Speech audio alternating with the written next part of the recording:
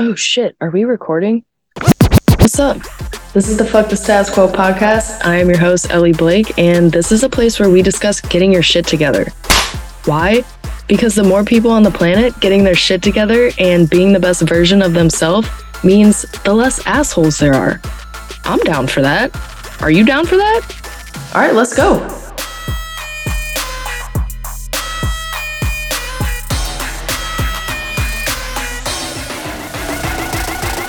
What's up, guys? Welcome back to Fuck the Status Quo podcast. It's your host, Rubius Hagrid. Today, I'm doing some shit a little different. I took to the gram and I asked you little shits. I'm just kidding. I love y'all. I asked you lovely people what you need help with. And so this is an episode of me answering your random ass questions. Dun dun dun dun! Here goes the first official Ask Ellie episode. Buckle up, bitches. Here we go. All right, first question. I want to start an Etsy shop, but I have no idea what to sell. Help. Help me, I'm poor. She didn't say that. The last part. That's just how my brain works. Anyways, sis, help is on the way. The first thing I want you to think of is the life that you want to live. You might be a fantastic artist, but do you really want to draw custom pet portraits for people? I mean, maybe. I'm not knocking you if you do, but I want you to think from a day-to-day business operations standpoint of what the fuck you're signing yourself up for. You know, what if you get 50 orders in one day? Can you handle that shit and still get everything shipped out on time? When I picked greeting cards, it's because I love greeting cards, truly, but I knew I wouldn't be going to the post office every day. I can do everything from my house. I do have a shit ton of inventory, and that does take up space, but not as much space as if I was selling like t-shirts or something. So think of your life or the life that you're trying to create. And, you know, I'm not going to lie, guys. I want to travel. Can I take thousands of greeting cards with me wherever I go? Nope, sure can't. And sure as hell don't want to. So if your goal is to be able to like work from your laptop wherever the hell you want and not even have to deal with an inventory, I would think of digital downloads, print on demand, that space. But Ellie, that niche is so oversaturated. I'll never be able to stand out. Yeah, you can. You just got to learn the game. It's very important for you to figure out if there's a market for whatever you're trying to sell. So how do you figure this out? Go to Etsy and do yourself a favor and go to a nifty website called erank.com and just start searching for trending keywords using their keyword tool and finding hyper niches. A hyper niche is something like I have found with my sobriety greeting cards and my horny people cards. They're not for everyone, and I don't need everyone. I just need my people, and they will continue to come back to me for all their sober. I was saying sober and horny at the same time. For all their sober or horny needs forever. These hyper niches have a decent search volume, but not a lot of competition. Sobriety gifts, hyper niche. Birthday gifts, way more broad. So you got to find that little pocket in the market, and then you just got to dominate that shit. And it takes time to figure out who your people are. When I started my shop, I made tons of greeting cards for all categories, like anything you could think of. My main focus the first year was just adding as much inventory to my Etsy shop as I possibly could. I needed to figure out what people were actually buying and then what they were actually buying from me. What were they coming to me for? So let's say you're going to start a sticker shop. Make hella stickers and pay attention to what is popular and what no one gives a shit about. And then what you do is once you have one item that starts to get some traction, you cater to that audience. This is exactly what I did for my sober people. I listened to their demands. I created more and more and more products for them to buy. And same with my horny people. I made horny cards for all occasions, not just Valentine's Day. So first, you're literally, what's that saying? Throwing spaghetti at the wall and seeing what sticks.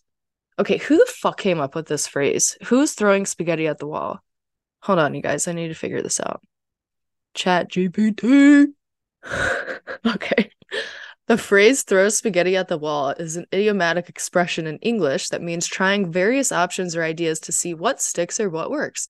It's often used in a figurative sense to describe a situation where someone is experimenting or testing different strategies, approaches, or solutions to see which one is successful and effective. The origin of the phrase is not entirely clear, but it likely emerged from the idea of testing pasta for doneness. In cooking, one way to check if spaghetti or other pasta is ready, throw a piece against the wall and see if it sticks. If it sticks, it's often considered cooked properly. That's it. From now on, that's how I'm gonna figure out if my noodles are done. My husband is gonna love this shit. Anyway, back to my point. Go broad as fuck at first, and then narrow that shit down once you figure out what works. For all my numbers people out there, you want to have at least 50 listings in your shop within the first month. And you want to keep adding each week after that, forever. And by the way, you guys, I have recently got into the print on demand space myself. There will be a future episode all about that, but I am still learning and figuring shit out. And I want to come at you guys with all the tea and all the help. So be on the lookout for that. I hope that answered your question. And now I'm going to answer two more, I think. Second question, how do I get my products into stores? Ooh, good question. I know I've talked about Faire on this podcast before, FAIRE.com, and it's basically Etsy, but for wholesale. But, and unless things have changed since I signed up for Faire, you do need to have your own website. You can't just be on Etsy, which you should already have this anyway. But if you don't, sign up for Shopify. Squarespace is another one, or WordPress. I use Shopify. Faire, like Etsy, has its own algorithm, so you don't need to do a whole lot on there. I also, as you guys know, stalk people on Instagram, and I will just send them DMs asking if they want to have my product in their stores. But if you don't want to do that, you don't have to. Faire takes a cut. All these companies do. The profit margin on wholesale is not as high as retail, but it is cool as fuck to be in stores, and it's just spreading your business around. Okay, next question. Maybe I'll do two more because that one was pretty quick. Question number 3. I know I need to be on social media for my business, but I never know what to post and I don't like showing my face. First off, you don't need to do shit.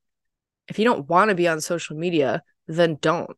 Etsy's algorithm, your keyword research, and creating products that are actually in demand will do all the work for you without you ever clicking post. Now, if you somewhat want to be on social media, but genuinely don't know what to post, I got you. Here's some ideas. And these are all going to be for product-based businesses because that's what we do on Etsy. So obviously, pictures of your products. You can post some of your listing photos. There's an easy one. You can post customer reviews. You can post memes that are relatable to your audience, your customers. You can show people behind the scenes clips. You can show people some of the things that you use every day for your business. Show a picture of your workspace. If you just hit a big sales goal or got a new store or hit star seller, post about it. I used to overthink this shit a lot more than I do now. I used to try to be very strategic about it. And to be honest, you guys, I got burnt out of that shit. It wasn't fun for me anymore. But like I said at the beginning, you don't have to do shit that you don't want to do. All right, next question. Do I need an LLC? Need? No. Should you? Yeah. It's not hard to do. You will eventually have to do it. I wouldn't worry about it the first year unless you do over 10K in sales. I didn't get an LLC for my business until about a year ago. So after a year and a half-ish of selling on Etsy, a little bit over that. Okay, that was an easy one, you guys. I'll do one more and then I have to go walk my dog and relax, bitches. Ooh, this is another easy one, but I'm still leaving you guys after this. What are your thoughts on Etsy ads? I don't use Etsy ads. I have in the past. It doesn't do much for me. I don't think it's necessary. Like I said before, if you are creating products that people are actually buying and there's a demand for them, and if you've done your keyword research, Etsy will do the rest for you. Shit takes time. You need to be patient. You're most likely not going to be an overnight success, but you 100% do not need Etsy ads to get sales. Don't even waste your money. All right, guys, me and Collins are going for a walk. I'm going to clean up approximately 3 shits during the process. I hope this was helpful. I'll keep doing this kind of format in the future unless you guys hated it and your ears are bleeding. So let me know. Love you guys. Love yourself. Peace. That's it for another episode of the Fuck the Status Quo podcast. Thank you so much for listening. I hope you guys like what I'm doing here.